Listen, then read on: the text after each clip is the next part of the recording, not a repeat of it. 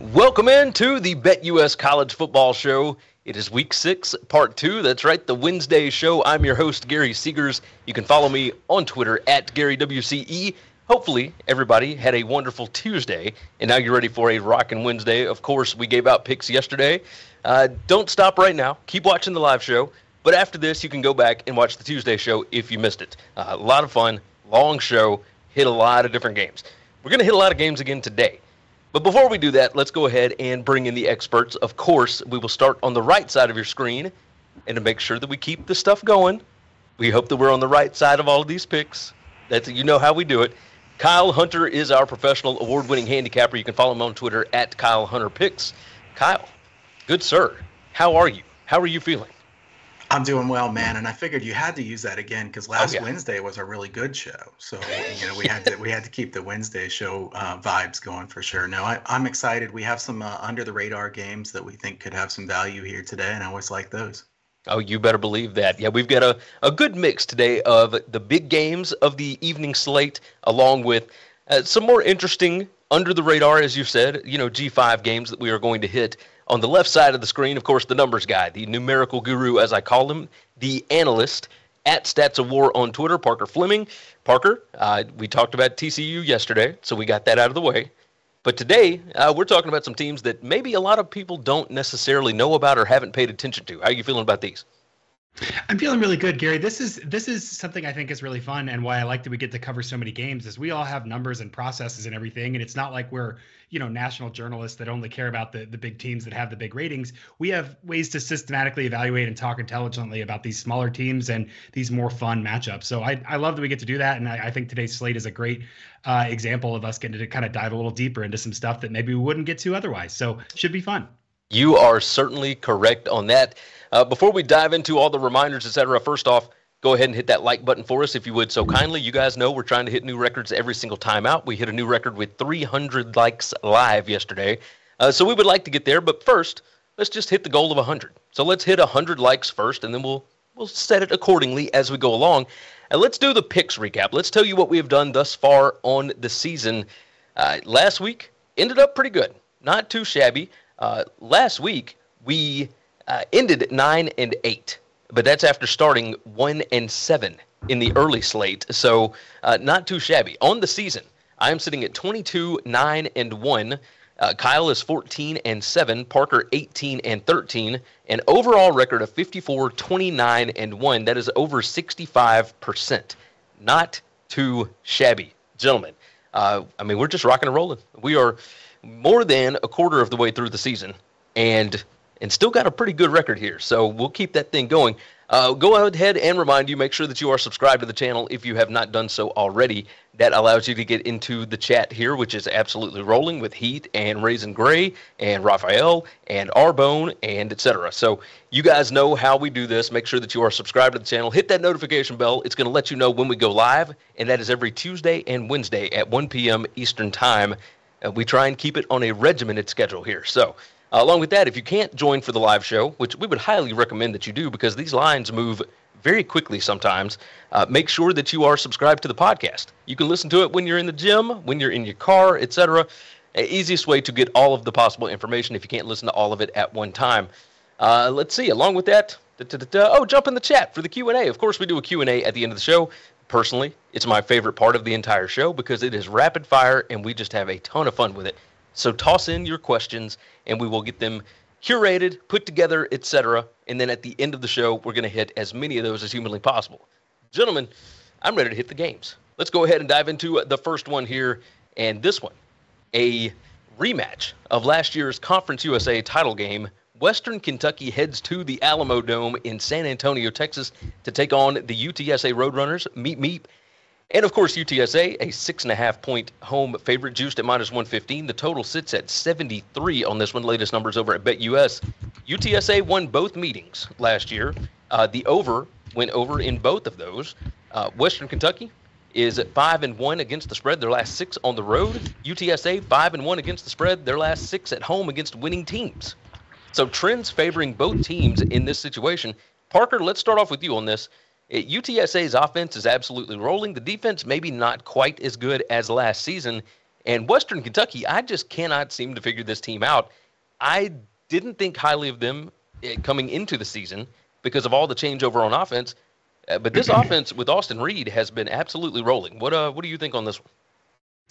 Yeah, this one's a lot of fun. That matchup last year, remember at halftime looked like it was kind of a blowout, and Western Kentucky came and I think scored in like 5 of 7 second half drives to really pull that close in the Alamo Dome last year. This Western Kentucky team, I dare say, might have gotten a little bit of the Jared Dagey rubbed off on them. Just then the more you try and more that you try and quantify it, the harder it gets to quantify. A little bit Heisenberg principle on this team, but I think that they're really good on offense. They really seem to just have internalized the core value of, hey, if we throw the ball a lot, we're going to be pretty efficient if our quarterback is competent. So even with losing offensive coordinator Zach Kittley, they're still throwing the ball 10th most in the nation, only a 42.3% rush rate over expected. So pretty solid there. 21st in offensive EPA per play and 23rd in EPA per pass. So what do we like about high volume passing and high efficiency? We think that's sustainable week to week. So pretty high on that. The big worry for me in this game is actually UTSA's defense. This is a little bit quality drop off from last year, but also a lot of injury from last year. They're 104th in EPA per pass, 85th in EPA per rush.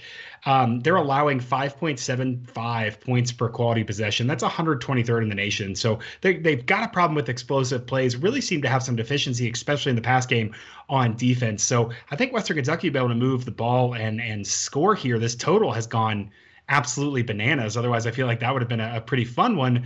But overall, I've got a slight lean towards Western Kentucky covering just because UTSA's defense is just been so thin and so poor this season that this high volume, high efficiency passing offense with Western Kentucky should be able to generate a lot of opportunities, 11th in quality possession rate, and finish them pretty well, 48th in points per quality possession. So slightly lean towards Western Kentucky being able to score pretty consistently here and being able to cover.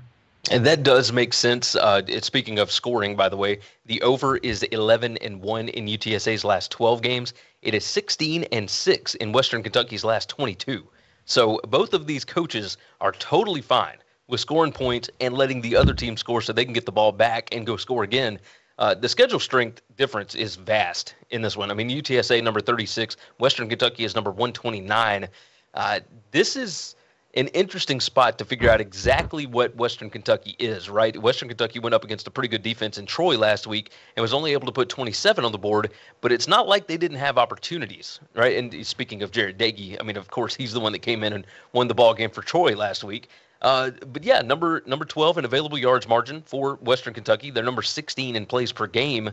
They are still fast. They still do the same stuff. Kyle, I mean, let's move it over to you. All the stuff that Parker was talking about, I mean, that pass defense for UTSA, number 101 PPA per pass right now in the country.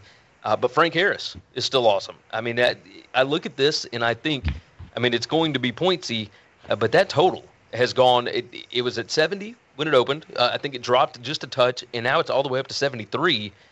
I'm curious your thoughts on this one. Yeah, full disclosure, I do have a small bet on the over, but it's 3 points better than what it is now. And I've always told myself that once you get up to a certain point, you bet over 73. It's hard to win long-term betting over 73. So many things have to go right. If we have one really long sustained drive that ends in a field goal, then you probably lost. I mean, we can't have those Army drives. This is a game where I think the over still makes some sense. So if you missed it, a lot of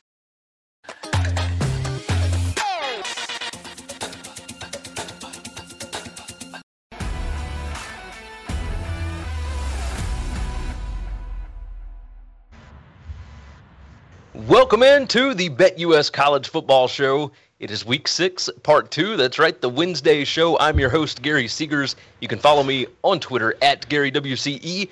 Hopefully, everybody had a wonderful Tuesday, and now you're ready for a rockin' Wednesday. Of course, we gave out picks yesterday.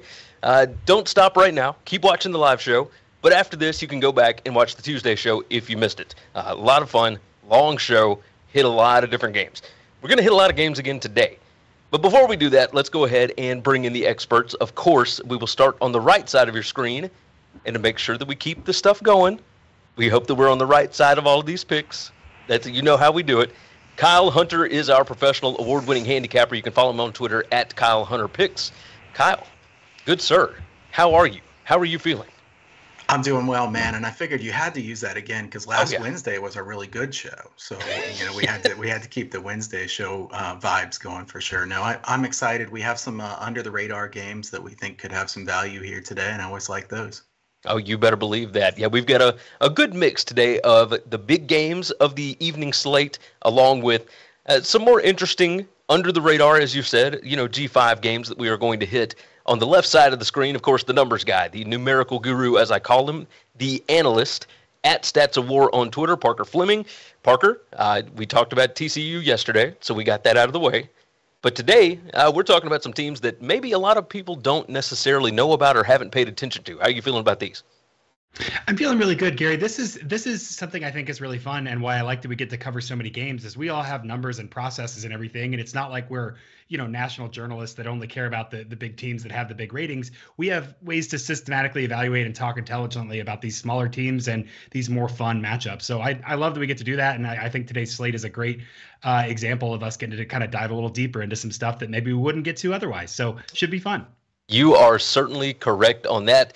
Before we dive into all the reminders, etc., first off, go ahead and hit that like button for us if you would so kindly. You guys know we're trying to hit new records every single time out. We hit a new record with 300 likes live yesterday.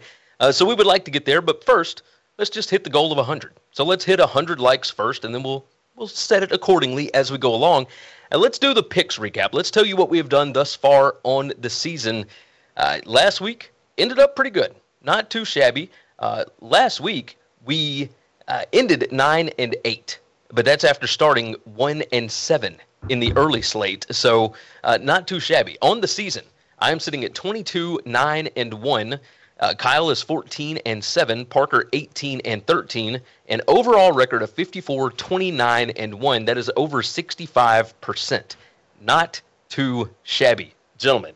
We're just rocking and rolling. We are more than a quarter of the way through the season, and still got a pretty good record here. So we'll keep that thing going. Go ahead and remind you, make sure that you are subscribed to the channel if you have not done so already. That allows you to get into the chat here, which is absolutely rolling with Heat and Raisin Gray and Raphael and Arbone and etc. So you guys know how we do this. Make sure that you are subscribed to the channel. Hit that notification bell. It's going to let you know when we go live, and that is every Tuesday and Wednesday at 1 p.m. Eastern Time. We try and keep it on a regimented schedule here. So along with that, if you can't join for the live show, which we would highly recommend that you do because these lines move very quickly sometimes, make sure that you are subscribed to the podcast. You can listen to it when you're in the gym, when you're in your car, etc. Easiest way to get all of the possible information if you can't listen to all of it at one time.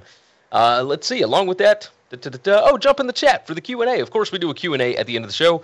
Personally, it's my favorite part of the entire show because it is rapid fire and we just have a ton of fun with it. So toss in your questions and we will get them curated, put together, etc. And then at the end of the show, we're going to hit as many of those as humanly possible. Gentlemen, I'm ready to hit the games. Let's go ahead and dive into the first one here. And this one, a rematch of last year's Conference USA title game. Western Kentucky heads to the Alamo Dome in San Antonio, Texas to take on the UTSA Roadrunners. Meep, meep. And, of course, UTSA, a 6.5-point home favorite, juiced at -115. The total sits at 73 on this one. Latest numbers over at BetUS. UTSA won both meetings last year. The over went over in both of those. Western Kentucky is at 5-1 against the spread, their last 6 on the road. UTSA 5-1 against the spread, their last 6 at home against winning teams. So trends favoring both teams in this situation. Parker, let's start off with you on this. UTSA's offense is absolutely rolling. The defense maybe not quite as good as last season. And Western Kentucky, I just cannot seem to figure this team out. I didn't think highly of them coming into the season because of all the changeover on offense. But this offense with Austin Reed has been absolutely rolling. What do you think on this one? Yeah, this one's a lot of fun. That matchup last year, remember at halftime looked like it was kind of a blowout, and Western Kentucky came and scored in like 5 of 7 second half drives to really pull that close in the Alamo Dome last year. This Western Kentucky team, I dare say, might have gotten a little bit of the Jared Dagey rubbed off on them. Just then the more you try and more that you try and quantify it, the harder it gets to quantify. A little bit Heisenberg principle on this team, but I think that they're really good on offense. They really seem to just have internalized the core value of, hey, if we throw the ball a lot, we're going to be pretty efficient if our quarterback is competent. So even with losing offensive coordinator Zach Kittley, they're still throwing the ball 10th most in the nation, only a 42.3% rush rate over expected. So pretty solid there. 21st in offensive EPA per play and 23rd in EPA per pass. So what do we like about high volume passing and high efficiency? We think that's sustainable week to week. So pretty high on that. The big worry for me in this game is actually UTSA's defense. This is a little bit quality drop off from last year, but also a lot of injury from last year. They're 104th in EPA per pass, 85th in EPA per rush. They're allowing 5.75 points per quality possession. That's 123rd in the nation. So they've got a problem with explosive plays, really seem to have some deficiency, especially in the pass game on defense. So I think Western Kentucky will be able to move the ball and score here. This total has gone absolutely bananas. Otherwise, I feel like that would have been a pretty fun one. But overall, I've got a slight lean towards Western Kentucky covering just because UTSA's defense is just been so thin and so poor this season that this high volume, high efficiency passing offense with Western Kentucky should be able to generate a lot of opportunities, 11th in quality possession rate, and finish them pretty well, 48th in points per quality possession. So slight lean towards Western Kentucky being able to score pretty consistently here and being able to cover. And that does make sense. Speaking of scoring, by the way, the over is 11-1 in UTSA's last 12 games. It is 16-6 in Western Kentucky's last 22. So both of these coaches are totally fine with scoring points and letting the other team score so they can get the ball back and go score again. The schedule strength difference is vast in this one. I mean, UTSA number 36, Western Kentucky is number 129. This is an interesting spot to figure out exactly what Western Kentucky is, right? Western Kentucky went up against a pretty good defense in Troy last week and was only able to put 27 on the board, but it's not like they didn't have opportunities, right? And speaking of Jared Dagey, I mean, of course, he's the one that came in and won the ball game for Troy last week. But yeah, number 12 in available yards margin for Western Kentucky. They're number 16 in plays per game. They are still fast. They still do the same stuff. Kyle, I mean, let's move it over to you.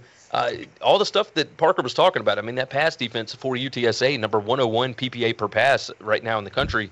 But Frank Harris is still awesome. I mean, I look at this and I think, I mean, it's going to be pointsy, but that total has gone, it was at 70 when it opened. I think it dropped just a touch, and now it's all the way up to 73. I'm curious your thoughts on this one. Yeah, full disclosure, I do have a small bet on the over, but it's 3 points better than what it is now. And I've always told myself that once you get up to a certain point, you bet over 73. It's hard to win long-term betting over 73. So many things have to go right. If we have one really long sustained drive that ends in a field goal, then you probably lost. I mean, we can't have those Army drives. This is a game where I think the over still makes some sense. So if you want to bet this game, I'd probably still bet the over. UTSA has had some really high games, 79 points against Army, 75 total points against MTSU, 76 against Texas Southern. I actually gave up 464 yards to a SWAC team. So it wasn't garbage time either, really. They had 17 points at halftime. And Western Kentucky can be gotten as well. I mean, they allowed 27 against Austin Peay. And I look on paper, the Western Kentucky defense looks pretty good. But you start looking at the offenses they've faced. Austin Peay, Hawaii, Indiana, who's really not very good. They play fast, but not very efficient. FIU and Troy. None of those offenses are even in the top half of the country in yards per play. So, I think this does set up as a decent amount of points. Like I said, over 73 is tough. UTSA's top 30 team in yards per play. Frank Harris is very good. He has star receivers.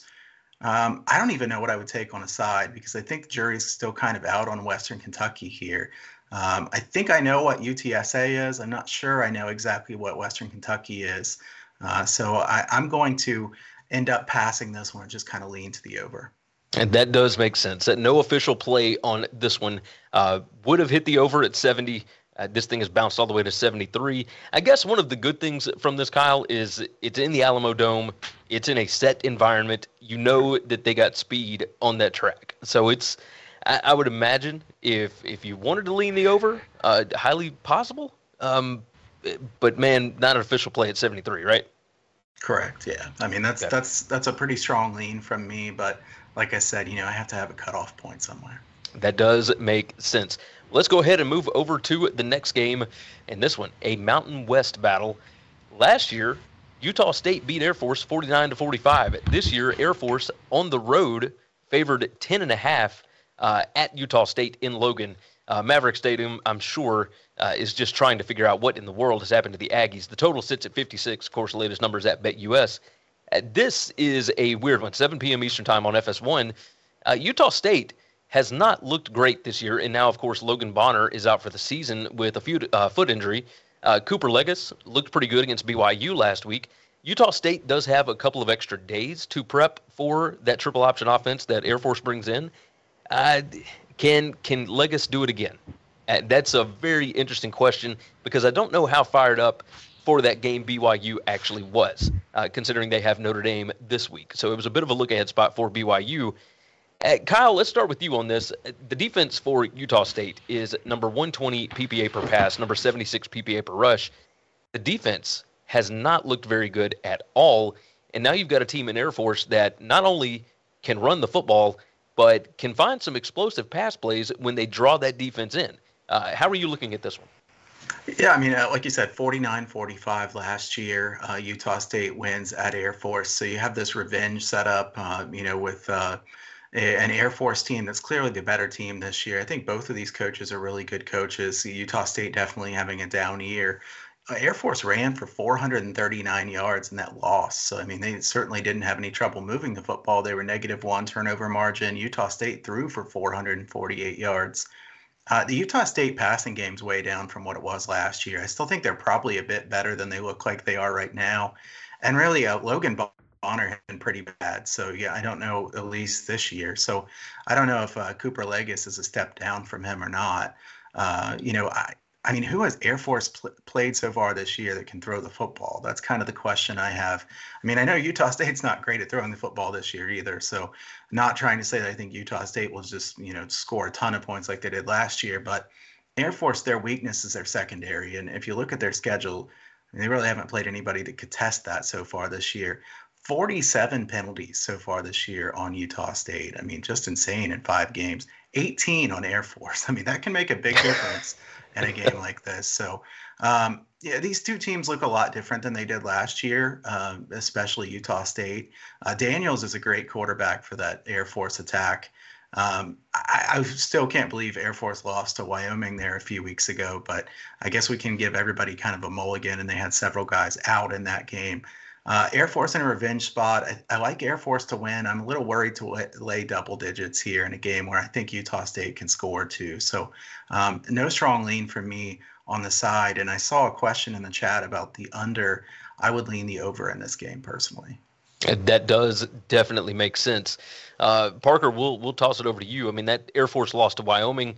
Injuries, illnesses, had a bunch of guys missing in that game. And, of course, Air Force has never really had a bunch of success in Laramie anyway. I mean, they're healthy now. I mean, this team is healthy, and they look good.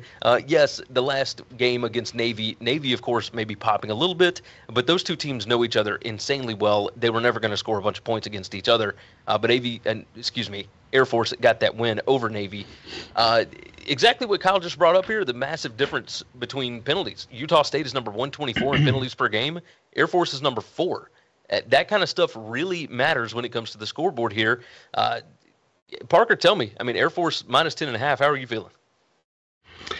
I like Air Force in this spot. I was encouraged by Utah State showing a little bit of life at the beginning of what I think they consider a rivalry game last Thursday. And, of course, we all certainly root for Blake Anderson and appreciate him. So I was happy to see that. But I still think the market fundamentals on Utah State are pretty bad. They're a combination of maybe a talent ceiling being there where they expected a step forward and some turnover. So the Air Force health, I haven't bet them in a couple weeks, and there have been some health concerns. And I think I'm back to just kind of the well here on Air Force. They're so efficient in passing, 4th in EPA per pass, 9th in EPA per rush. They're rushing 84.4% rush rate over expected, so 84% more than the average team.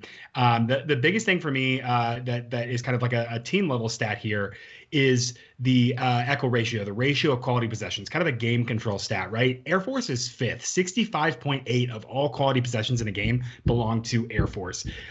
Utah State is 113th, 38.6. So I don't know if they're going to be able to create enough opportunities, even if they could finish them well, which they haven't done this season. So the real reason I think that Air Force will be able to kind of outscore Utah State and stay out of pace is Utah State's defense, 92nd in EPA per pass, 75th in EPA per rush. A little bit of a split there, right? Suggesting, hey, maybe they're better against the rush, but that's kind of been the issue. The pass defense is so bad here. Really, those pass defensive issues are going to get magnified because Air Force is going to be so selective as to when they pass, they're going to run, suck those safeties up and then be able to kind of go over the top and really exploit what I think is a pretty bad defense here. So Air Force's defense is a little worse against the pass. And so maybe there's some opportunity for Utah State there to kind of score a few points. But on the whole, I just see a picture of a Utah State team that really doesn't have a lot of direction, might not be able to be as up for this game as they were for the BYU game in that rivalry game last week. I'm going to ride with Air Force again. I like their offensive efficiency. I think 10.5 is a fine line for them to cover. I will go ahead and tell you, I bet it at 9 as soon as it came out because my number is significantly higher than that, and I still like it at 10.5 along with you, Parker. Looking at the trends, Air Force 6-1 against the spread their last 7 on the road. They are 6-1 against the spread against losing teams. They beat bad teams badly. Utah State 0-4 against the spread at home in their last 4. This has all the trends heading in the right way, and it looks like maybe Air Force has been a bit undervalued with all the injuries and whatnot, and now, of course, they're back to healthy. I think this is just a bad line. So I'm going to roll Air Force as well. Let's make it official. Myself and Parker, Air Force minus 10.5 in this one over Utah State. And then we just got to hope that Cooper Leggett can't throw the football. Gary, I know we have a lot of games here. I also am just curious my line is like 13.5. How high would you bet this? I would bet it up to 14. Mine was over 14. Off of just 14. You were over 14. Okay, interesting. Yeah, so I was about 13 there. Fun. I like when we agree. That's great. Yeah, we don't always like UCLA and Utah for sure, but yeah, it's nice when we do. Let's move on to another one. This is another kind of under the radar game, but a fun one nonetheless. James Madison heads out on the road for the second time in the Sun Belt to Arkansas State. Centennial Bank Stadium is going to be popping in Jonesboro for this one, I would imagine. James Madison, an 11.5-point favorite on the road, 55.5, the total latest numbers over at BetUS. And, yeah, this is a very interesting game because Arkansas State has not been great, but looking at them thus far, they are 5-0 against the spread in their last 5 games. That dates back to last season. They're 1-4 against the spread at home against winning teams, but this team has developed a little bit under Butch Jones. Looking at what these teams actually are, James Madison, number 20 PPA per pass, number 8 passing success rate. Todd Centillo, the transfer from Colorado State, has been awesome. This defense has been awesome. I mean, they're number 7 in PPA per drive right now, just raw numbers. They look really, really good. They got the win over App State, of course, in App State the week after game day came, et cetera, so situationally perfect. Arkansas State, however, James Blackman has been actually really competent. Kyle, I'm going to start off with you on this. Arkansas State, their defense is just not great. We'll say that. Number 126 PPA per pass. But the number is skewed a bit by trips to Ohio State and Memphis. If their rushing defense can step up a little bit here, maybe they've got a shot in this one. But I'm curious how you feel about both James Madison and Arkansas State. First, I want to say shout out to the graphics team. I love that Duke, the James Madison Duke. That was awesome. I think Arkansas State just gives up far too many big plays for me to like this team. Even in the game against Ohio State had guys running wide open. Honestly, the Buckeyes were kind of just sleepy through that game. Kicked several field goals. I think Arkansas State's back end just has some major problems with getting lost there. I think the story, though, about this one is James Madison defense. I mean, that's just a tremendous defense. I never expected this defense to be so good. First in rushing play success rate allowed, first in yards per carry allowed, 1.57 yards per carry allowed so far this year. Just insane. And I know somebody's going to say they haven't really played anybody that good, but even with the schedule that they've played, that's really impressive. First in defensive havoc created. They've allowed only 2 plays of 30 yards or more so far this year.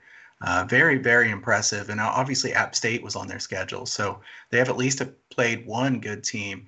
Arkansas State's played a slightly tougher schedule, but the Red Wolves negative 1.00 yards per play margin, and James Madison plus 2.26 yards per play margin. Just a massive difference there. I think this is a fantastic story, James Madison. I love, not quite as good as the Kansas story, but probably in the top 5 as far as best stories so far this year. Winning culture that just keeps winning. I didn't expect them to be so good, and let's be honest, the Sun Belt's a good G5 league. And they're having success already. This is fun. James Madison, to me, a team that takes care of business week in and week out. Julius in the chat says James Madison's going to cover every single game this year. I would have to take the under on that one because that's really hard to do. But I do think, if you just keep betting James Madison, you probably could still make money. I mean, this is a team that I still think will probably go better than 50-50 here on out. Just such a well-coached team, a great tradition. I don't trust Butch Jones and Arkansas State against a team that's that well coached. I certainly lean James Madison here. And that does make sense. I'll tell you, on the win totals show that we did before the season started, I took James Madison under 6.5 wins based on they play 11 games, the transition, etc. They had so many guys transfer out. This looks like a really, really good football team right now. Now, again, what you brought up, the schedule difference is vast, right? The strength of schedule, Arkansas State is number 9, James Madison number 121. But still, Parker, you tell me, can James Madison keep rolling in their first year in the FBS here? This is as fun a story, I think, as we've got. Like, this is maybe more fun than Kansas, that these dudes are just coming in and dropping points on everyone. That's so fun. I will say, looking at Todd Centillo and how good he's been, you wonder if Jay Norvell's not scratching his head at Colorado State thinking, man, probably could have run the air raid pretty all right with this guy if we'd been able to keep him here.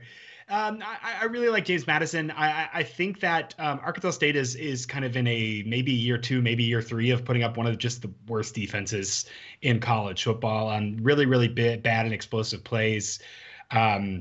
Their success rate on defense is 72nd, but their EPA on defense is 88th. Like, they're allowing way more successful or way more explosive plays than successful plays. 121st in EPA per pass, 58th in EPA per rush. When we see a split, what do we think? Their selection issues. Their rush defense is probably not that good either. So I'm inclined to believe that James Madison's going to be able to pass against Arkansas State. And on defense, for James Madison, 12th in EPA per pass, 1st in EPA per rush. This is a solid unit. When teams run against James Madison, they subtract over a half point of value from their respective score. That's absurd. You can't opponent adjust that to make that actually bad, right? Sure, they're not the best run defense in the country, but they are playing at a top 30 level regardless of their schedule. This is just absurd. And Arkansas State has really relied on success rate to kind of maybe minimize some negative plays, keep them ahead of the chains. And when things are going well, they're trying to be more successful than explosive. They're 61st in offensive success rate, but 110th in offensive EPA. So 1, some huge negative plays, but 2, they're really relying on skin of their teeth being successful to keep moving. And I don't know that they're going to be able to do that against James Madison, negative plays aside. James Madison 10th in 3rd and 4th down success allowed, 2nd on early downs, EPA allowed on defense. Just a really fierce unit. I don't see how Arkansas State scores here. I think that James Madison, I wanted this at 10.5. I'm going to take it at 11 here. I'm okay with that. But yeah, I think James Madison should be able to score at will and be pretty frustrating for this Arkansas State defense. That does make sense. Let's go on and make it official. Parker is going to ride with the Dukes, minus 11.5 in Jonesboro. I can't disagree with it. I really can't. Arkansas State is not a good football team and hasn't been for quite a little while now. They're trying to work things back. I mean, a big win over Louisiana Monroe last week, but as we've said in the past about certain teams, Louisiana Monroe ain't James Madison. So, easy enough. Go ahead and remind everybody to like the video if you would so kindly. We've got a lot of people watching, so make sure you hit that thumbs up button. It looks like that. Along with that, there is the podcast. If you are not able to catch all of the live show and you would like to listen to our sultry voices in your ears while you're working out or driving or whatever, you can do that at the BetUS Football Show on any of your favorite podcast apps. So that's the NFL feed and the college football feed, all right there, easy to find, one spot. Leave a nice 5-star review if you would so kindly. Jump in the Q&A. Of course, a lot of guys in there already. I've seen a lot of questions. We're excited to get to those. So make sure that you jump into the chat with all of your questions. And, of course, make sure that you are subscribed to the video. Hit the notification bell. That thing's going to let you know when we go live every Tuesday and Wednesday at 1 p.m. Eastern. If you haven't already, of course, make sure and go back and check yesterday's show. A lot of questions about games that we already hit. You guys know what to do. Go hit yesterday's show right after we get done with this one. Moving right along, our first big game of the day, and that's no disrespect to Western Kentucky and UTSA, et cetera, but regardless, BYU and Notre Dame in Allegiant Stadium in Las Vegas, Nevada. Boy, would I love to be there for this one. Notre Dame is a 3.5-point favorite. Total sits at 51 on this one right now. Of course, latest numbers at BetUS. At this one, 7:30 p.m. Eastern Time on NBC. It is their first meeting since 2013. Notre Dame is 4-1 straight up, 3-2 against the spread in their last 5 meetings between the two. Now, that dates back a long, long time since it's been 9 years since they played the last one. BYU is 2-6 against the spread in their last 8 games. Notre Dame 9-3 against the spread in their last 12.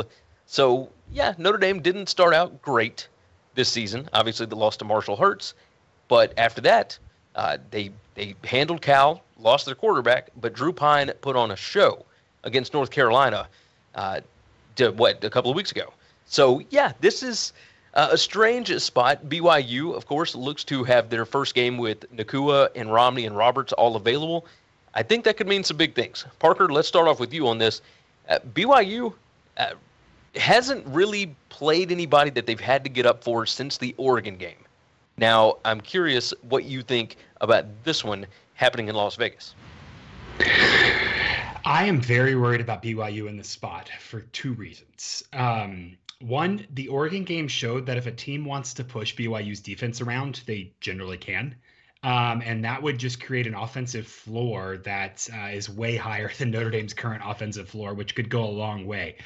They're currently 84th in offensive EPA, 76th in passing, 86th in rushing. BYU's defense, 78th in rushing and 16th in passing. So again, a little bit of split there. They're probably not the 16th best passing defense. The second thing is on offense.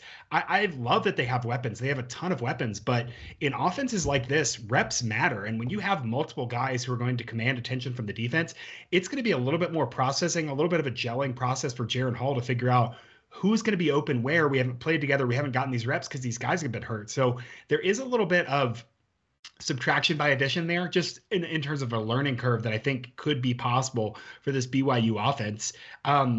They can't really rush the ball at all. 85th in EPA per rush, very bad success rate there. But Notre Dame's EPA per rush allowed is 108th. So they've been, they've actually gotten allowed some opponents to run the ball a little bit. I think that BYU rushing game will be actually a little bit more important than the passing game, just because there will be some gelling and they'll need to stay on schedule to move forward here. I have this as a 50-50 toss-up, slightly favoring Notre Dame. That's mostly just schedule adjustments, which is funny because at the end of the season, or maybe even after playing Notre Dame, I think the schedule adjustments might bump BYU in front of Notre Dame, which is just a funny artifact of math there. But I have this exactly as a toss-up. A little bit worried because the BYU physicality and the gelling with the receivers. That being said, Jaren Hall could come out and throw 5 touchdowns against this Notre Dame defense, and I would not blink an eye. I would believe that. So no strong lean here, complete toss-up for me. Really interested to see kind of if BYU can hit that next gear at quote-unquote full strength. And let's move it over to Kyle. The Notre Dame offense did wake up against North Carolina. The running backs, Esteem and Tyree, just rolled North Carolina. However, that Notre Dame defense, not super great. Number 116 in points per scoring opportunity allowed. So if a team can get there, if they can get inside the opponent 40, they're probably going to be able to score. Give me some thoughts on this one, Kyle. What do you think about the Fighting Irish and the Cougars here? Well, I'm hesitant to give anybody too much credit for perking up against North Carolina's defense. It's just It's just going to happen, right, by default. And Drew Pine looked very good in that game, but I want to see it against somebody else. I don't think BYU's defense is great, but compared to the North Carolina defense, it's a big step up. I will be curious to see if Nacua does play in this one. I know he's warmed up for like 4 weeks in a row and hasn't ended up playing. I assume he'll play here, but Gunnar Romney back certainly helps them a lot.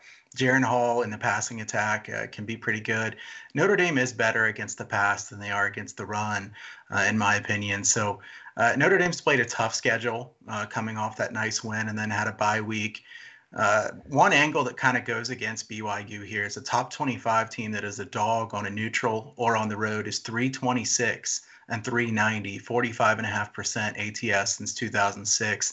That angle alone doesn't like BYU. I've said this before. I don't like to bet on those by themselves, but I know that this kind of information that some people do like to have. On this one, I think it's a tight game all the way. I see this as a game that could go back and forth. I would bet the over if I was betting a total here, thinking that both teams could have some success, but also in a game that I think is 50-50. I really don't know who's going to win this game. If you're going to give me 3.5 points, I would probably lean toward taking the dog here. I could roll with that. And as a matter of fact, that's exactly what I'm going to do. I'm going to make it official. I'm going to take BYU. I look at this. Notre Dame defense is number 117 in havoc rate. BYU's offense, number 12 in havoc allowed. They will find ways to keep Jaren Hall upright, find ways to let him find his wide receivers, whether Nacua, Romney, Roberts, etc., whoever it is. And I understand, Parker, what you were talking about with that offense needing time to gel, getting the reps in, etc. I don't trust Notre Dame to be able to score. And so if they can't score, then I believe that BYU has all the opportunities in the world to find an explosive play here or there. I like Jaren Hall. He's number 26 in QBR in the country right now. Their defense is number 56 QBR allowed, number 62 in defensive yards per rush allowed. I think they can slow down Notre Dame enough. I think BYU can win this thing outright, most certainly. So I am certainly going to take 3.5 here. Full disclosure, I bet it when it was 3. Now it's gone against me, 0.5 point. I don't care. I think BYU is up for this game. They've been looking forward to this one for a very, very long time. Notre Dame, this is just another game for them. BYU, it's something a little bit different. So I'm going to roll with the Cougars here to cover the 3.5 because I don't trust Notre Dame to score regardless of what happened in that North Carolina game. That'll move us on. We got another fun, interesting matchup. Southern Miss at Troy. And yes, Troy is a 6.5-point favorite over the Golden Eagles. Total sits at 44.5, pretty low there in Veterans Memorial Stadium. Those latest numbers, of course, over at BetUS. This one's in Troy. It's 7:30 p.m. Eastern Time on ESPN+. Troy won this game 21-9 last year, and this year it is a conference game. These two teams are 2-2 straight up and against the spread against each other all time, so they've only had a few matchups. Southern Miss is 7-0 against the spread in their last 7 games. They are 4-0 on the road. Troy is 4-1 against the spread in their last 5. So these are two teams that are really gelling, really, coming together. But Kyle, I'm going to start with you. Southern Miss has got some injury issues. The linebacker Swayze Bozeman is out for the season. He was second in sacks on the team. The quarterback Ty Keys is day-to-day. He's got a cast on his right arm right now. There's some questions with Southern Miss right now. I love what Will Hall is doing. He is a fantastic coach from all the way back when he was at North Alabama. But I'm curious how you feel about this one. I think this is a fun game. I think two teams that are pretty well coached and are improving. I'm going to start out by saying I need some help here trying to figure out who I should root for because I have a season win total over for both of these teams. Seriously, Gary, Parker, the chat, if you guys could chip in as well. Southern Miss at 2. Troy is at 3. I need over 6 for Troy and over 4.5 for Southern Miss. So looking at their schedule going forward, I can't decide who I should really root for in this one because obviously Troy. Somebody's. You think, yeah. Yes. Dude, I don't know. I think you got to take a Southern Miss win when you can get it. I understand the sentiment there, Parker. Especially with the quarterback situation that Southern Miss has, you just wonder how many wins can come. I think they'll be in a lot of close games that could be tough to win. They should have beaten Liberty at the beginning of the season. Gary, I hate to bring it up again, but Troy, they should have beaten App State. What a brutal way to lose that one. Yes, they should. Sorry, I sidetracked us for a minute there, but seriously, I kind of sit and think, who do I want to root for in a game like this? Now, I think Gary has a play on this one, so that might have a tendency for me to want to lean toward that team. But Daggy went 7 for 8 quarterback for Troy last week. Quarterback controversy, maybe. Powell had only been okay. I mean, he really hadn't been very good. These two teams have almost exactly the same yards per play margin on the year. Southern Miss defensively is 24th in success rate allowed. They do have multiple injuries on defense, as Gary said. Troy has allowed 16 sacks already this year, and I think that could be a bit of an issue here. Southern Miss is pretty aggressive with blitzes, 14 sacks already this season. I think Troy's defensive line is the single best unit in this game of anybody. The Trojans are giving up just 3.39 yards per carry and have 16 sacks already themselves. The more I looked at this game, I kind of feel like I should have bet the under, even with Southern Miss's injuries on defense. Southern Miss is ultra reliant on the run. I mean, you talk about a team that's reliant on getting yards, running the football. Southern Miss is that team. Troy is very good at stuffing the run. Southern Miss defense, I think they're still pretty good, even with their injuries. The total is 44.5 now. So, I mean, that's really hard to take an under. I still would lean to the under. I don't even know what side I would take, so I'm going to let you guys have your take at this one. Parker, we'll move it over to you. The linebacker, Carlton Marshall, for Troy. He has only 44 tackles from the all-time NCAA record. Now, of course, he does have that super senior season that he's working in, so a little bit skewed. But regardless, he is looking for a record. He had 17 tackles in last week's game. Yeah, exactly what Kyle talked about. Jared Dagey came in, went 7 of 8 for 71 yards and 2 touchdowns. USM, you know, I look at them, number 130 PPA per rush and number 118 pass success rate in the last 4 weeks. That doesn't include, of course, week 1. They've had some injury issues here and there, but this team finds a way to get wins. And I don't really know how to quantify it. So I'm curious if maybe you can help me out with this. Parker, what do you think about the Golden Eagles and the Trojans? Yeah, well, I'm having to actively fight the urge to flap my wings like the little kid in Angels in the Outfield when you guys are talking about Jared Dagey coming in and having a good game. I think that that's interesting to me because both of these defenses are pretty decent, and Southern Miss is kind of in that position that a team that's bad at everything, right? The progression is you're bad at everything. You figure out to be less bad at one thing, then you become kind of good at one thing, then you try to be less bad at the other thing, right? And that's what Southern Miss is in terms of stage of development. Injury issues on offense, I think, have kind of helped coerce Coach Hall into making that the defensive side of the ball. Because on offense, you're like, man, Tyke is actually kind of a guy. That would be really fun. Instead, Frank Gore had to throw, 25 passes last year and whatever down the stretch.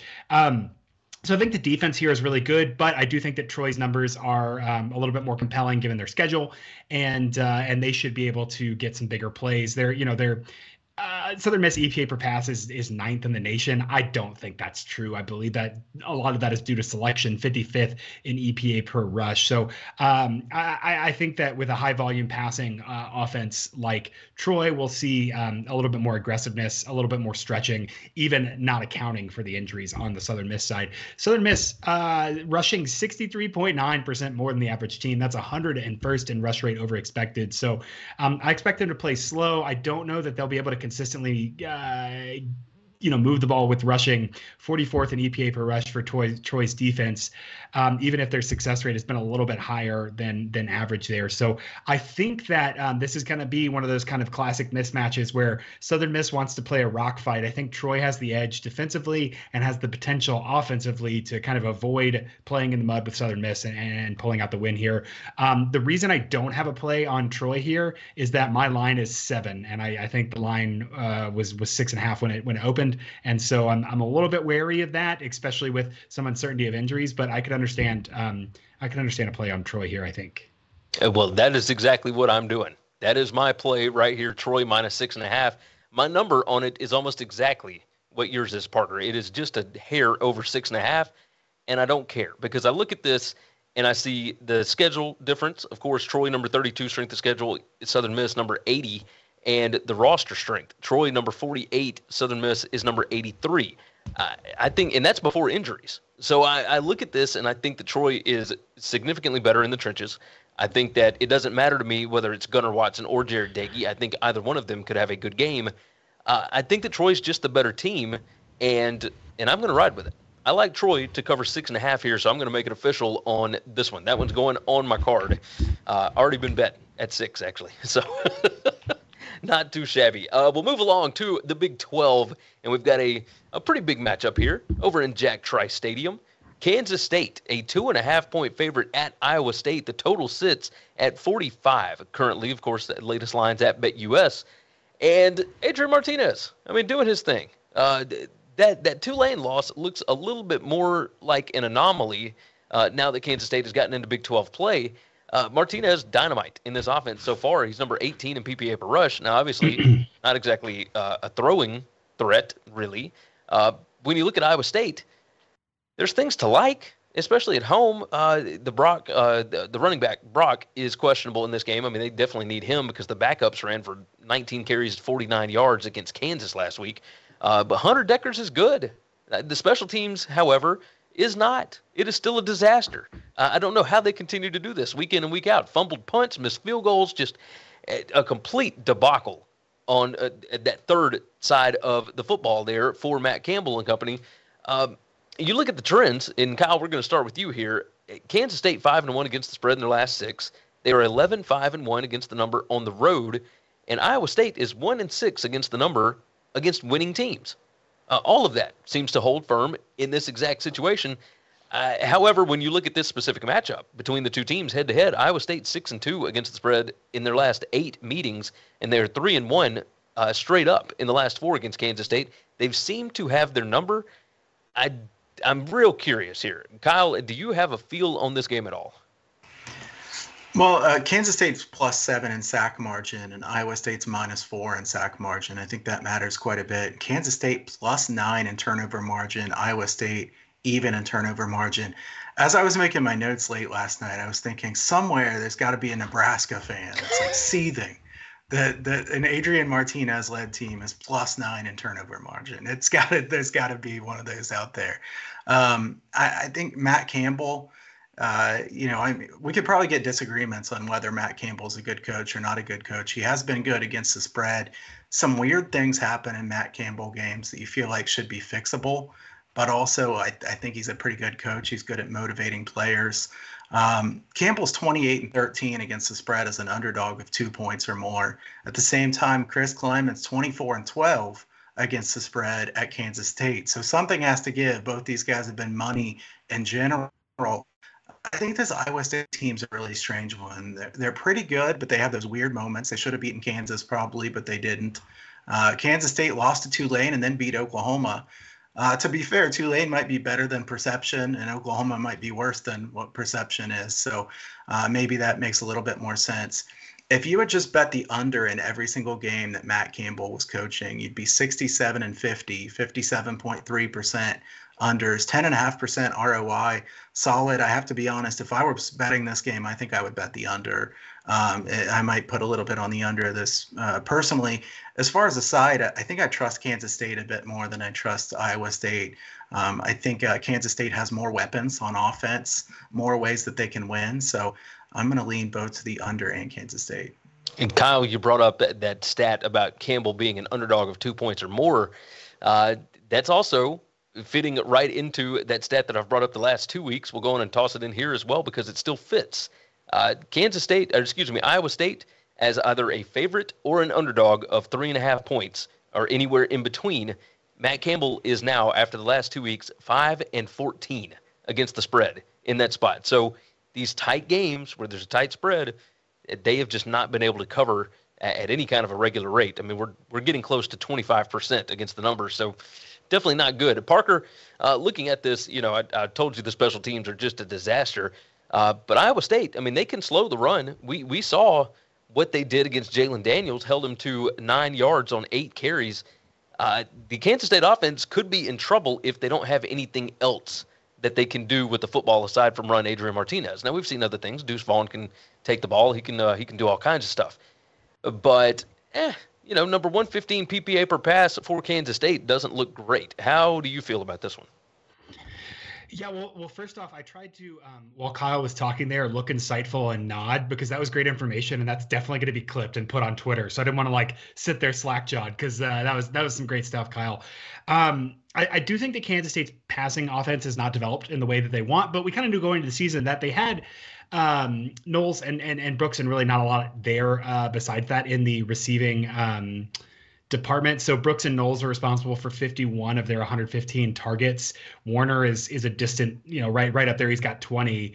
Really no tight end involvement to speak of, which I think is very anti-Kleiman. But I really like the spot for Kansas State. I tried to take multiple approaches this week. And I sat down and actually did a couple power ratings, just more in the traditional sense, and rated each unit, and actually came away a lot further from my numbers in favor of Kansas State here. I think given the injury issues that Iowa State has, given their consistent reliance on the outcome of special teams plays to determine the outcome of games for them, I think that their margins are much thinner. This offense is 90th in EPA per play, 72nd in EPA per pass, but 106th in EPA per rush. They are struggling so mightily without having that get out of third down free card of Brock Purdy rolls right and finds Charlie Kolar. And I think that they're really missing Breece Hall more than a lot of people thought they would. The defense for Iowa State is a lot better against the pass, 23rd. We saw how they kind of boxed in Jalen Daniels from Kansas last week. But Kansas State, I think, is so explosive in the rush. And as soon as you commit to Adrian Martinez, they have Deuce Vaughn right there. So a little bit more of a 1-2 punch in the rushing game than I think most teams have here. So we'll definitely be watching for that. And if Kansas State can try and move the ball downfield. Big things that I think are, red flags for me. Iowa State is 16th in starting field position on drives, and they're still 90th in offensive EPA. So they're getting advantages and really not able to capitalize. They're 114th on early downs EPA, 35th on third and fourth down success. That's a red flag for me, that big split between how bad they are on early downs and how they're kind of skating by on those third downs. Kansas State's defense is 13th in third and fourth down success rate allowed. I know that, first-time center for Iowa State is having some issues last week against Kansas with the snap. They killed a drive. He snapped the ball when no one was looking. And so I think Iowa State is kind of in a combination of a rebuilding year in terms of talent, given what they lost from production last year, but also in terms of they're trying to run an offense that maybe they don't have the personnel exactly to run. They were attacking the perimeter a lot against Kansas, and I don't think they'll be able to do that against Kansas State. I don't think they're fast enough. So I think Kansas State should win this handily. I've got this line by 4.5, just on the merits without even considering the context. So I'm going to go with the Wildcats. I'm going to bet on Kleiman to cover as a road favorite here. Well, let's make it official, and we will give Parker Kansas State to cover 2.5. I like it. I mean, the trend certainly lean that way. Just team strength overall certainly seems to favor Kansas State in this situation. Reminder to everybody, go ahead and like the video. I mean, there's a bunch of you guys watching. We just broke 150 likes. What are you guys thinking? Let's hit that thumbs up button. Make sure that you are subscribed to the channel, of course. Make sure that you hit that notification bell. It lets you know when we go live. Of course, that is every Tuesday and Wednesday at 1 p.m. Eastern Time. Right here, the chat has a life of its own, of course. I believe James is the one that jumped in talking about Kyle's hat. Just a reminder from yesterday's show, Kyle's hat is now 3-0 against the spread in the last 3 shows. Just tossing that out there. 4-1 in the last 5. So Kansas State, of course, meshes with Parker's pick there. Not too shabby. Of course, jump into the chat for the Q&A at the end of the show. We've got a few more games that we're going to hit right quick. And, of course, make sure and go back to yesterday's show if some of these that you guys are asking are on yesterday's show. So go ahead and check that out. And, of course, the podcast, the BetUS Football Show on Apple, Spotify, etc. Make sure you leave a nice 5-star review. That certainly helps us out. If you want to support us, that's the way you can do it. We ain't talking money or anything like that. You ain't got to buy a subscription to this thing. All you got to do is hit the subscribe button. Very easy to do. And, of course, the thumbs up. So hit them like buttons. All right, let's move along. We got 3 more. This one's going to be fun. Army at Wake Forest. Wake Forest is a 17-point favorite at home. The total sits at 66.5. Of course, latest lines at BetUS. This one's in Truist Field in Winston-Salem last year. 70-56. This was the most ridiculous ping pong kind of football game you have ever seen in your life. Army 5-2 against the spread against winning teams. However, they are 1-5 against the spread in their last 6 overall. Wake Forest 5-1 against the spread in their last 6. They are 9-3-1 against the spread against teams with a losing record. This was on ESPN3. It's at 7:30 p.m. Eastern Time. It's a night game there in Winston-Salem. Parker, let's start off with you on this. Army has not exactly looked good thus far. They've got close losses to Coastal and UTSA. They just whipped on Villanova, and then they got whipped by Georgia State. Wake Forest is a different beast, I would believe. You got a feel on this one? Wake Forest is the best defense that Army's seen by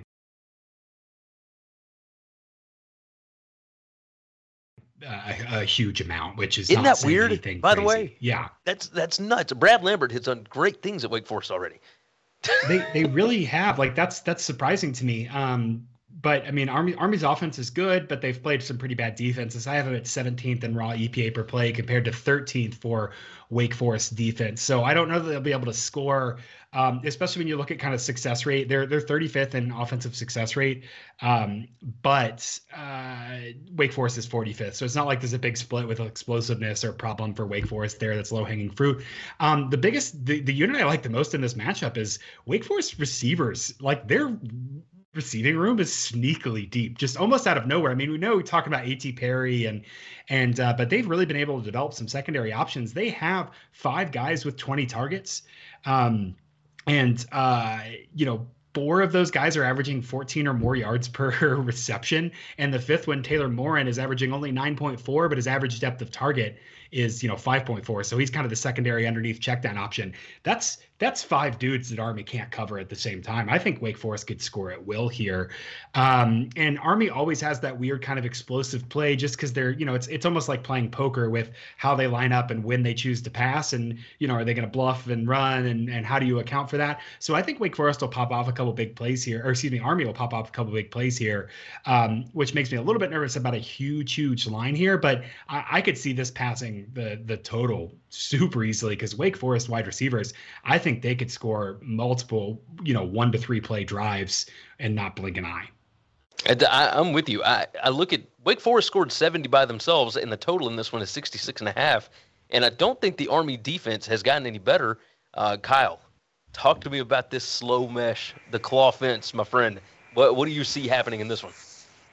Yeah, I mean, last year's game, 70-56, over 1,200 yards of total offense, 1 punt in the entire game. Wake Forest with 12.3 yards per play. That's really insane. 12.3 yards per play for an entire game.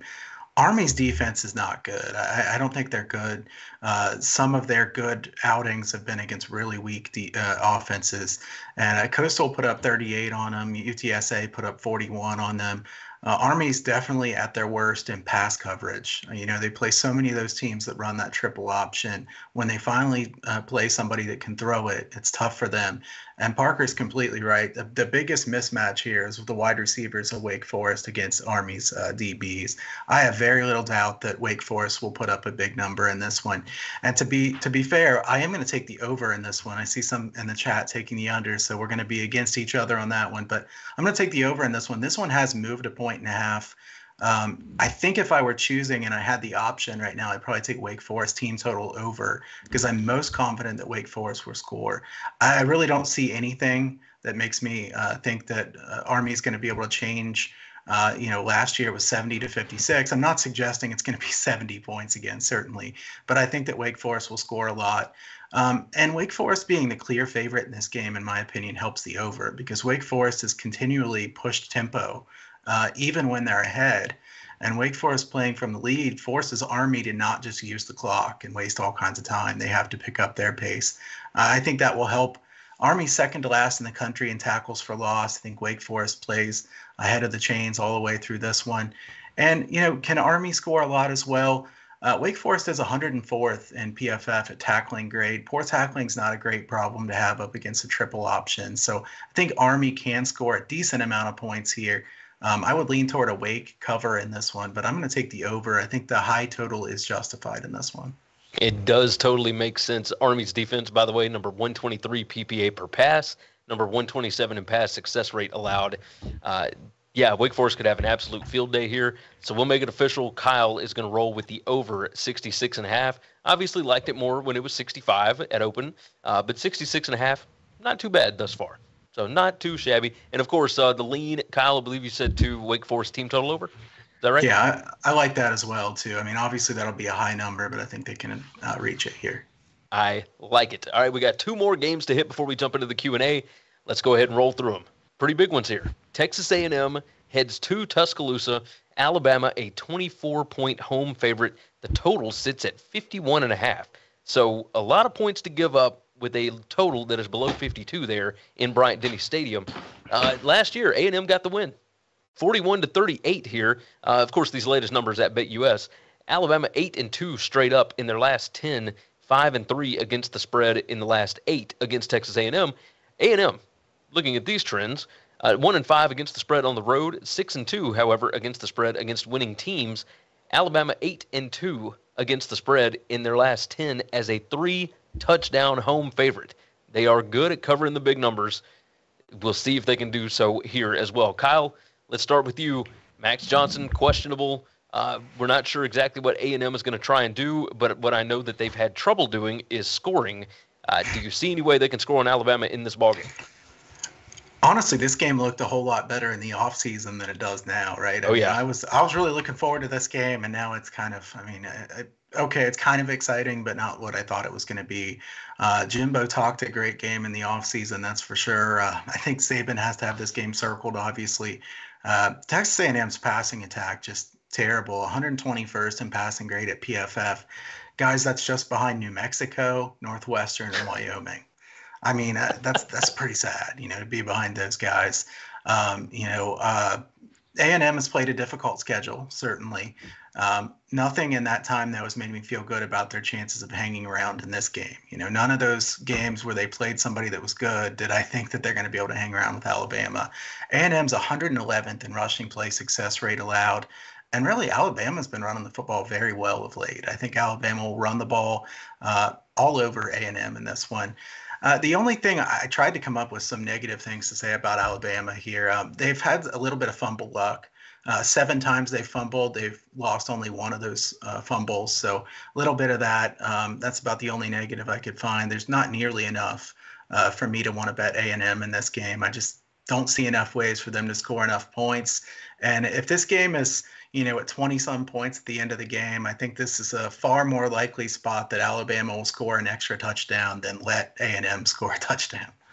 And no, most certainly. The PPA margin, by the way, in this one, Alabama number 5 in the country, A&M number 88. I mean, this is a big mismatch on paper when you look at the advanced statistics. Parker, let's move it over to you. It looks like the Alabama wide receivers, Harrell and Anderson, are both going to be available. JoJo Earle, of course, came back last week. It looks like they've got all the pieces except for maybe the guy that is going to throw them the football. Bryce Young appears he may be out for this game. If Milroe starts at quarterback, there's going to be yards that Alabama can make up in different ways other than throwing the football, right? I think the offense changes quite a bit with him in there. How do you feel about this one? I think that Alabama without Bryce Young could play this almost like, your teenage self played Madden, where you would just beat Donovan McNabb and run 4 verts and then hand it off maybe at the last second or take off. Like it could be chaos. Texas A&M's rushing defense is real bad, 107th in the nation in EPA per play. Alabama's 32nd. The reason that Texas A&M won last year is that there were some philosophical differences about what Alabama should do in the red zone that I think have been rectified. Was that sufficiently diplomatic to talk about how they handled that situation? I think so. And so with Jahmyr Gibbs, he's averaging over 8 yards a carry. I think there's more that he can do for this offense. And if they have more wide receivers down there, that only, stretches the defense a little thinner. A&M does have some issues. Numbers wise, especially with Alabama being at home, I think that I would favor Alabama covering. The spite angle that Kyle brought up is certainly wise as well. But I can't bet on this without knowing the status of starting quarterback. Just especially in a game where emotions are high and Jimbo Fisher does have this weird ability to do some unexpected things sometimes. I think that if A&M pulled this out, it would be maybe the funniest result of college football in my lifetime. Without a doubt. And I I mean, we could even see a cycle where yet again a Texas A&M quarterback beats Alabama and then isn't actually good, so he transfers and gets beat out at a place that he transferred to, like we saw with Calzada. So could be a lot of kind of off-field narrative potential for this to be very funny. But the biggest issue with Alabama last year was they couldn't finish drives. They're 14th in points per quality possession right now, 5.48. So slightly leaning towards Alabama covering, but can't in good conscience put money on this without knowing the status of the quarterbacks. Yeah, the offensive line, I think, was the biggest question for Alabama last year, because once they'd get into the red zone, teams would blitz or they would just pressure right up the middle, and they didn't exactly know what to do unless Bryce Young just made some kind of miraculous play. If you don't have Bryce Young, maybe the miraculous plays go away. But as we saw in the fourth quarter against Arkansas last week, I mean, they broke off 3 70-something yard runs, and that was it. That's all she wrote. In this situation, I think it might be a little bit more difficult to be able to break off runs like that.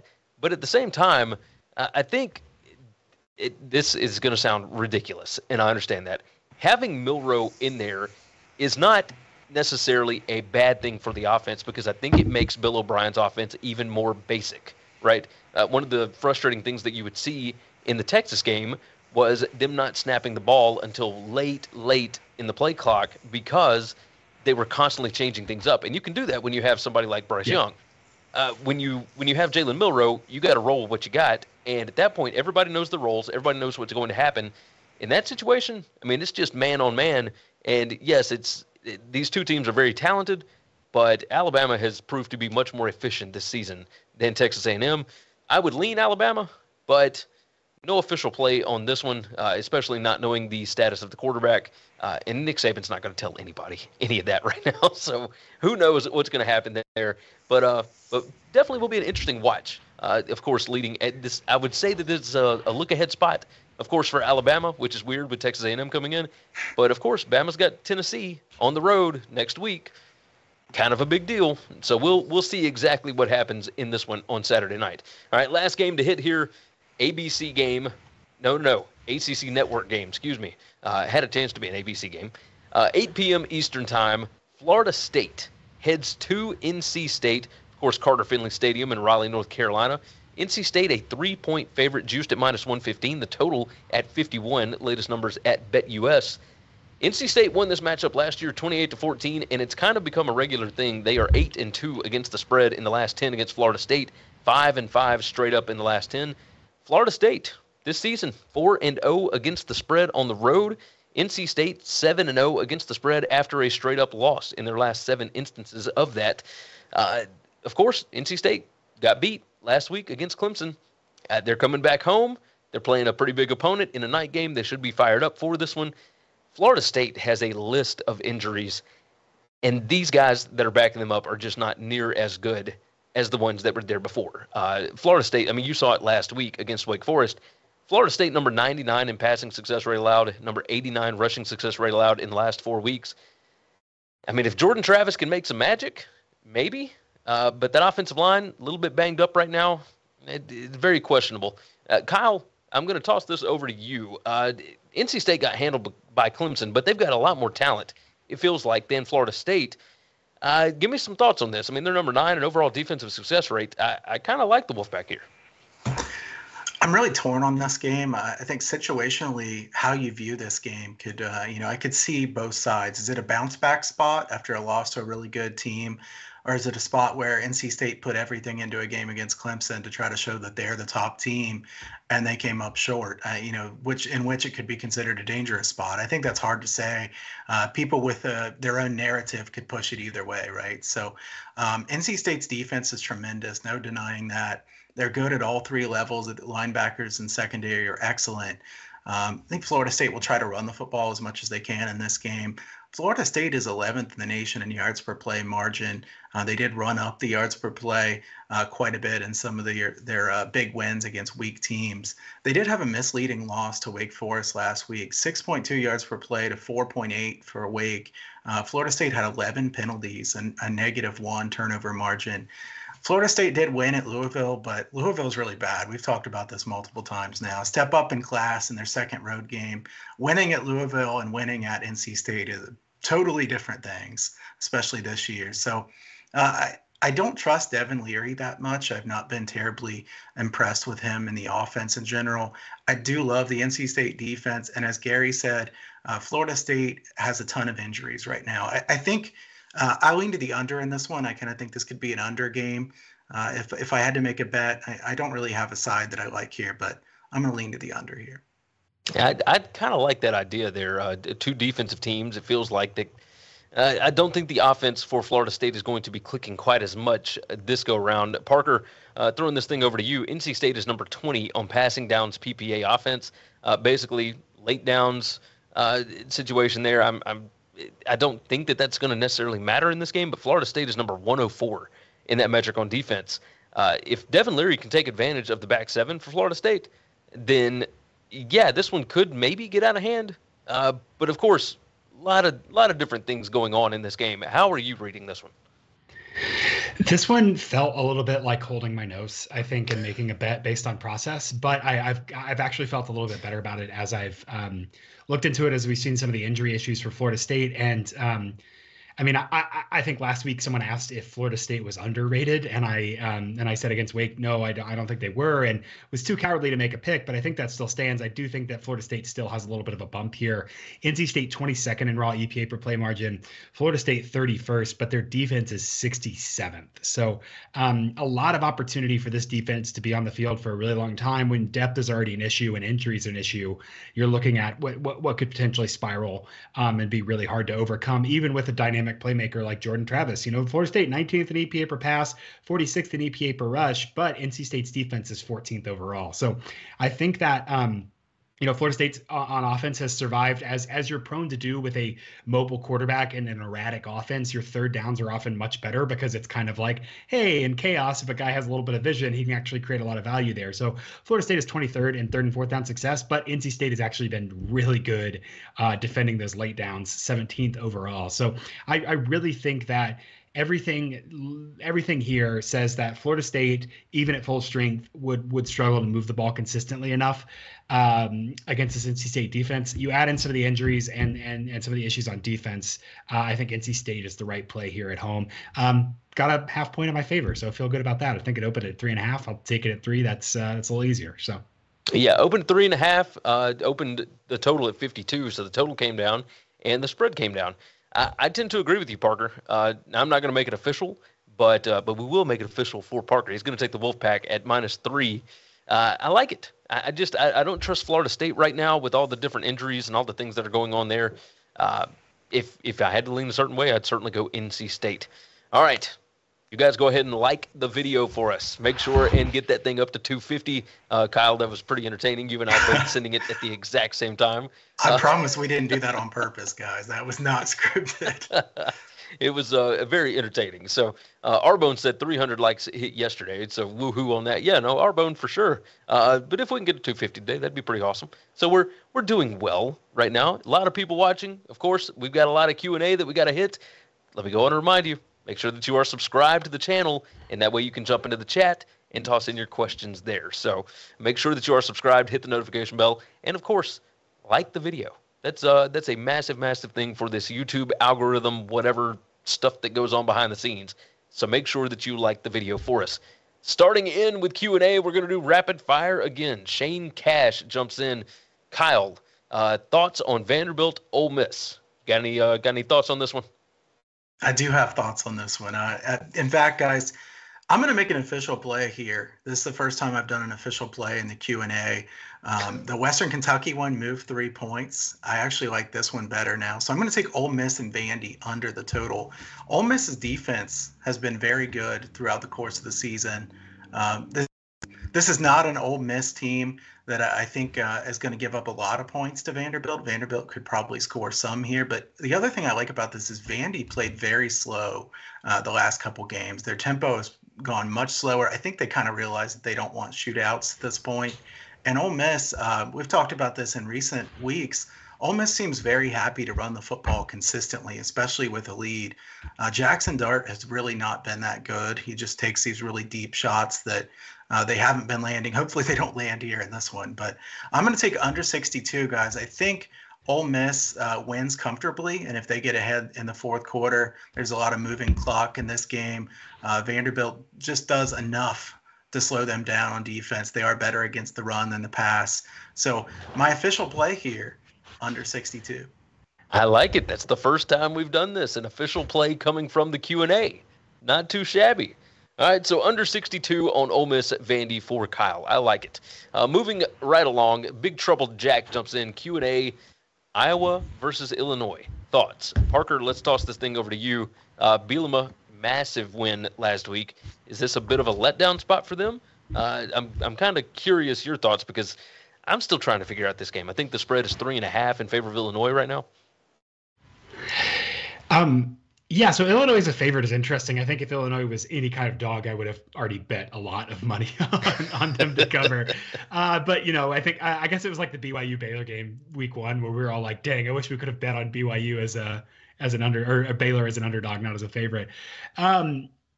Iowa's offense is just not getting better, man. No. It's 128th in EPA per play. There is no cavalry coming. There are no reinforcements. This is what it is.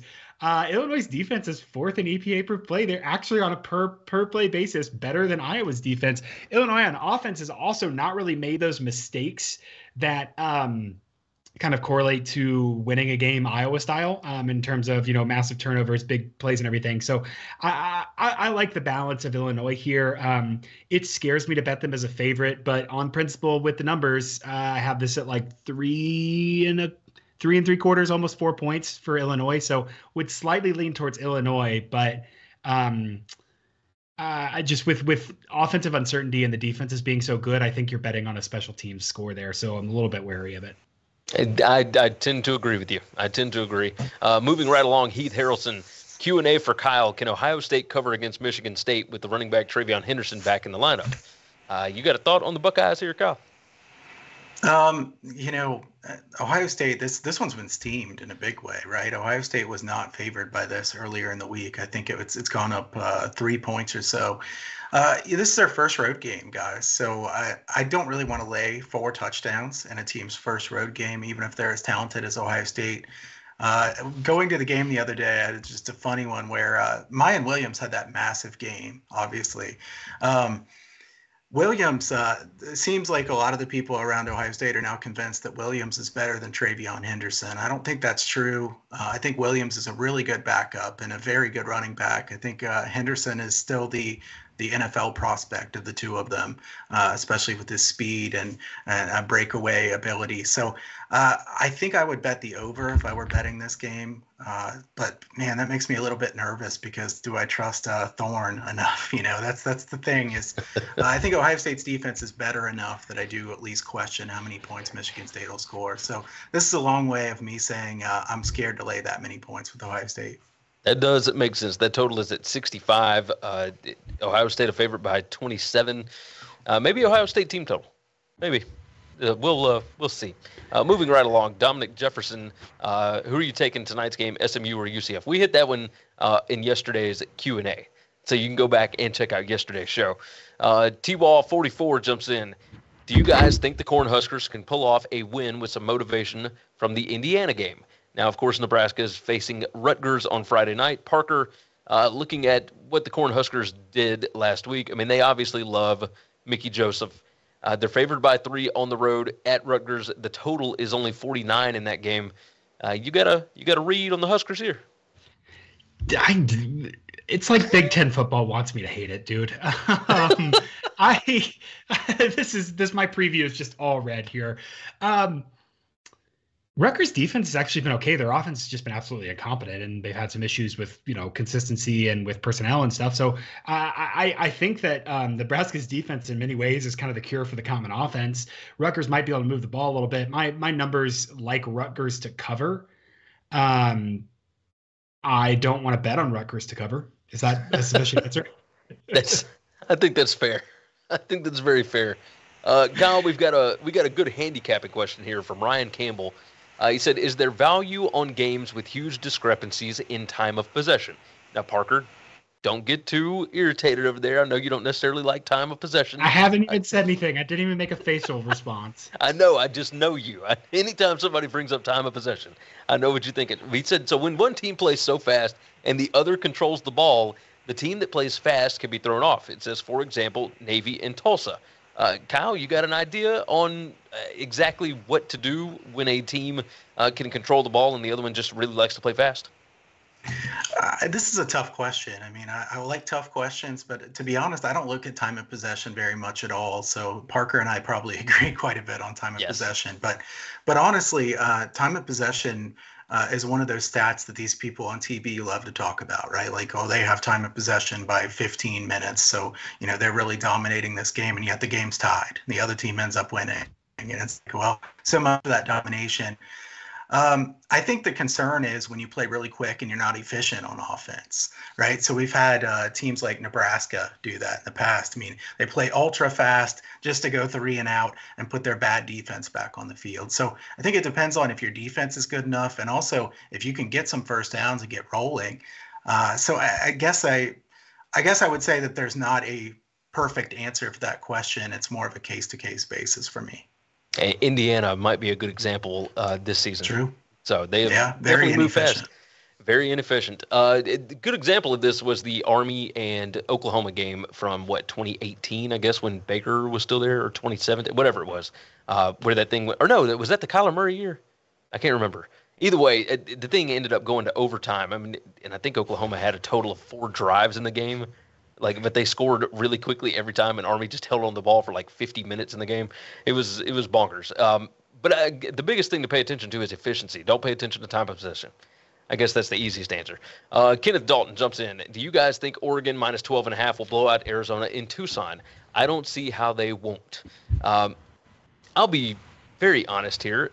Parker, I'm going to get your opinion on this. I thought long and hard about taking Oregon as an official play this week. But when you go and you dive into Arizona's numbers, there's something there that they might be able to take advantage of with Oregon. I can't remember what it is off the top of my head, but I was scared off of the number. Parker, do you have any thoughts on the Ducks here?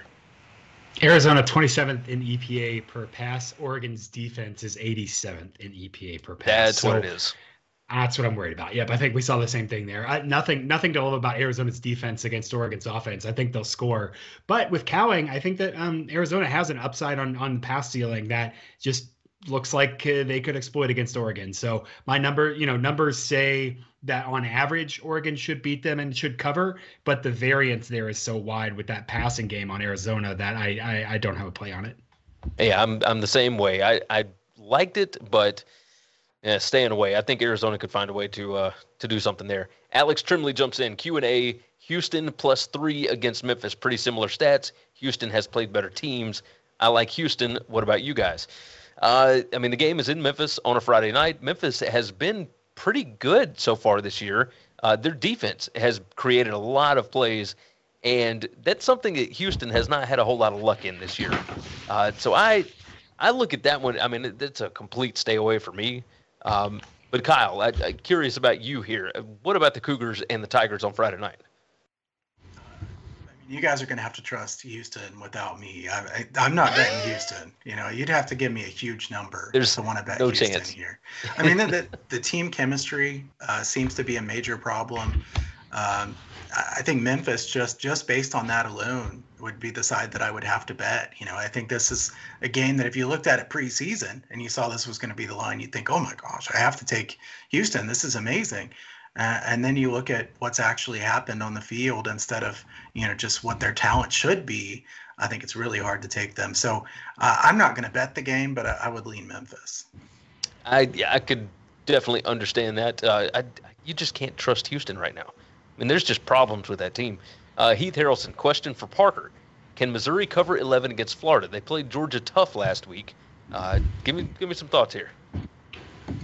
Yeah, really great matchup issue for Georgia, just with kind of zone and gap schemes, and Missouri really sold out and put a level there.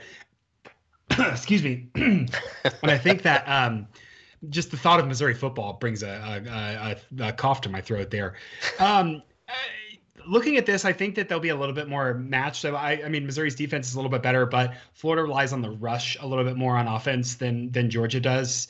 And they're 94th in rush rate over expectation, and they're 7th in EPA per rush. So I trust them to be a little more stable. And I certainly don't think Missouri's offense is very good. They got some help with some turnovers and had some advantageous starting field position against Georgia and just kicked field goals. So I don't think there's any reason to believe that anything last week was that last week was anything other than just Georgia being bored. And so I don't expect Missouri to put together a similar performance against Florida. And I kind of feel the same way. I think that Missouri put everything they had into last week. And now it's going to be kind of tough to go on the road at Florida. Definitely a stay away for me because I can't trust Florida. So, yeah, staying away there. Durko Gaming jumps in. Kyle, does App State cover 19.5 at Texas State? I don't have a feel on this one. Like, I still can't read App State. Kyle, you got a feel on it? Gary, I was hoping you did have a feel on this game because I have no idea what to say about this game. I think Texas State is a team that coming into the season I thought would be a good over team. It makes me wonder if they've kind of realized that their offense is just so inefficient, like we talked about here a minute ago, that they've decided to slow it down because their pace is definitely down. Before the season, in my notes, I had that I wanted to bet the over in this game. I kind of go through and look at games and say, what do I think I want to bet? I don't think I'm as interested in the over as I was in the preseason. So just a hard pass for me. It does make sense. By the way, my number on this is actually App State minus 15. And that's based on the last 4 weeks of stats. So, there's questions there. Let's see. Moving right along. Oh, by the way, we need one more like to hit 250. So go ahead and hit that like button if you have not done so already. We appreciate everybody in the chat for sure. We got a few more that we're going to hit. Throw a dog a bone. Is Mel Tucker on the hot seat? I'm going to open this up to both of y'all. Anybody? I don't think this will happen anytime in the next 3 years. They could go winless for 2 straight seasons, and they wouldn't buy him out yet because they just gave him a near $100 million guaranteed contract. They ain't buying this dude out right now. This ain't Texas A&M. Like, what are we talking about? Like, anybody else got a feel on it besides that? Probably bringing a pass game coordinator. Or maybe somebody that can coach a secondary, even though that's what Mel Tucker was supposed to do. Yeah, maybe some defensive coordinator realignment too. Yeah. Yes. A lot of different things. Too much money. Oh, yeah. Way too much. Way too much. A lot of people, but as Parker has said on Twitter multiple times, buyouts aren't real. Not real. So we'll see. We'll see if they are or not. Dominic Jefferson, thoughts on Pitt covering 14 over Virginia Tech? Kyle, you want this one? I mean, I kind of like the under in this game, but it's been bet down by 3 points. How's Virginia Tech going to score? Virginia Tech's offense is really bad. At the same point, I don't want to make it a habit of laying 14.5 points with Narduzzi. He might kick a field goal from the half-yard line. So I just don't think it's a good practice long term. I still lean to the under. I know it's so low, but I think this could be a really low-scoring game. Yeah, I tend to agree there. I tend to agree. Pitt still getting favored by 2 touchdowns just every week against these lower. We saw it last week. I mean, Georgia Tech went in and beat them. Just ridiculous. All right, Muffin Man. Let's see. Can James Madison make a bowl game this year? No, they cannot. No. They can't make a bowl. They can't win the conference. None of that. So even if they are the best team in the G5, they can't go to New Year's 6. They can't go to any bowl. I believe is it 2 years, Parker? Do you remember?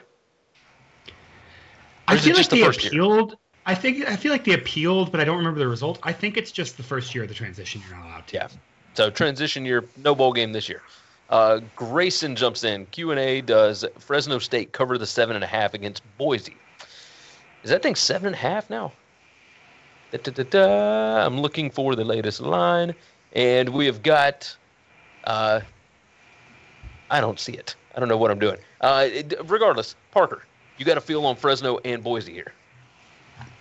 Slightly would lean towards Fresno covering just because I think it's going to be a super low total because both offenses are really, really bad this season. So would be okay with betting the road dog in a low total game if you think that's what's going to happen. But I don't have an official play.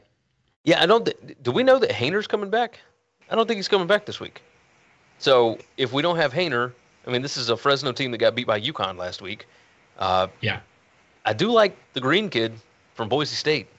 Like Dirk Cutter found some ways to. That is the new offensive coordinator at Boise. They found a way to get that offense moving in the second half against San Diego State.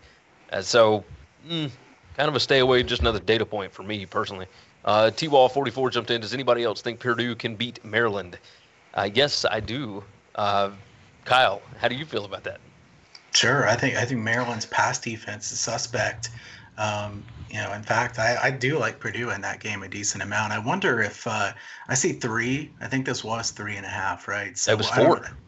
Okay, yep. So 3.5 might come back. I see some books are juiced, so I might hold out for the 3.5. But I think even if you bet Purdue, you probably want to bet something on the money line here because there's a wide range of outcomes. Aiden O'Connell could take advantage of this Maryland secondary that looks quite a bit better this year, but they haven't really played that many good teams through the air either. So I think I do like Purdue in this game. And that does make sense. Money line at BetUS is Purdue plus 130. So not too bad. If you want to bet the plus 3, that's minus 105. So not too crazy. All right, last question here, and then we will jump into the official plays segment. Gene Walker, what is the best source for accurate injury updates for college football? I might should have picked a different question. Gene, there's a couple of different ones. All right, so there's the USA Today stuff, but the biggest thing is just going to be Twitter. There's not a good collection, really. Parker, is there college fantasy updates? Like I know there's one there. Yeah, there's an account at FBS Fantasy Foot, and he just like follows all the beat writers and aggregates stuff. I think this season he may have put stuff behind a paywall, so I'm not advertising for him. But at least I know on Twitter he kind of will like his most recent retweet is like Alabama QB Bryce Young remains day to day, and it's a quote from Nick Saban. So he's a good aggregator there at FBS Fantasy Foot is the Twitter handle. Yeah, he does. That's the College Fantasy Update or whatever website, collegefantasyupdate.com. So, but that's the paywall stuff. I think he does some stuff for free, but regardless, it's all aggregated on his Twitter account. So, best way to follow right there. Scrolling through one more time. Let's see. Heath wants to know, Gary, give me your pick on the Huskies. I'm staying away from Washington this week against Arizona State. I still don't know what Arizona State is. They looked pretty decent against USC last week. Some of that might have been turnover. Some of that might have been USC looking past them. I want to know what Washington is able to do after a loss. So I ain't touching it. If I had to lean a certain way, probably ride with Washington because I think they can throw on that Arizona State defense, much the same way we saw Eastern Michigan be able to do it. So that would be my lean there. All right, gentlemen. Let's go ahead and get some more likes, if you would so kindly. Hit that thumbs up button, and let's dive into the best bets segment for this show. We got some good ones here. And look at that, updated graphic, tossed in Kyle's most recent pick. I like it. Parker, what have you got for us today? I've got 4. I like, again, some favorites this week, riding with the favorites. I like Air Force minus 10.5, James Madison minus 11.5, Kansas State minus 2.5, and NC State on Saturday night minus 3. I can dig it. We've got one that we find similar. Air Force minus 10.5. I like that against Utah State. They can't stop the run. BYU plus 3.5. I think this is a big spot for the Cougars against Notre Dame. And Troy minus 6.5 at home against Southern Miss. Like that Troy defensive line quite a bit. Kyle, what have you got for us? I've got Army and Wake Forest over 66.5, and then the bonus ad there of Ole Miss and Vanderbilt under 62. Shout out to the graphics team for getting hard to work on putting that one on here. You better believe that. Got that thing knocked out fast, huh? All right, so that is going to wrap up this week's shows. Not too shabby, of course. If you missed yesterday's show, make sure you go back and watch that one. We have given out quite a few picks. I think we have discussed 18 games. Full breakdown and analysis on a bunch of stuff this week. So if you have any more questions, obviously you can jump into the comments afterwards. I know that we are all doing our best to get into the comments and actually respond to stuff, but you can also reach out to us on Twitter. All of our Twitter names or Twitter handles, whatever they're called, are in the description below on YouTube and on the podcast, I believe. So make sure that you can hit us up whenever you got questions about games that we didn't go over. You can always do that right there. With that said, if you like the video, then go ahead and subscribe to the channel. And, of course, hit that notification bell. We do this every Tuesday, every Wednesday at 1 p.m. Eastern Time. And, of course, the podcast, jump in the comments, etc. All those different things actually help out the show significantly. So we certainly appreciate you all for being here. Joe, Heath, Frank, T-Wall, Arbone, Melvin, Julius, Lee, Andrew, etc. You guys are the backbone of the show, and we certainly appreciate you. For BetUS, where the game begins, God bless college football, and we'll see you all again next week.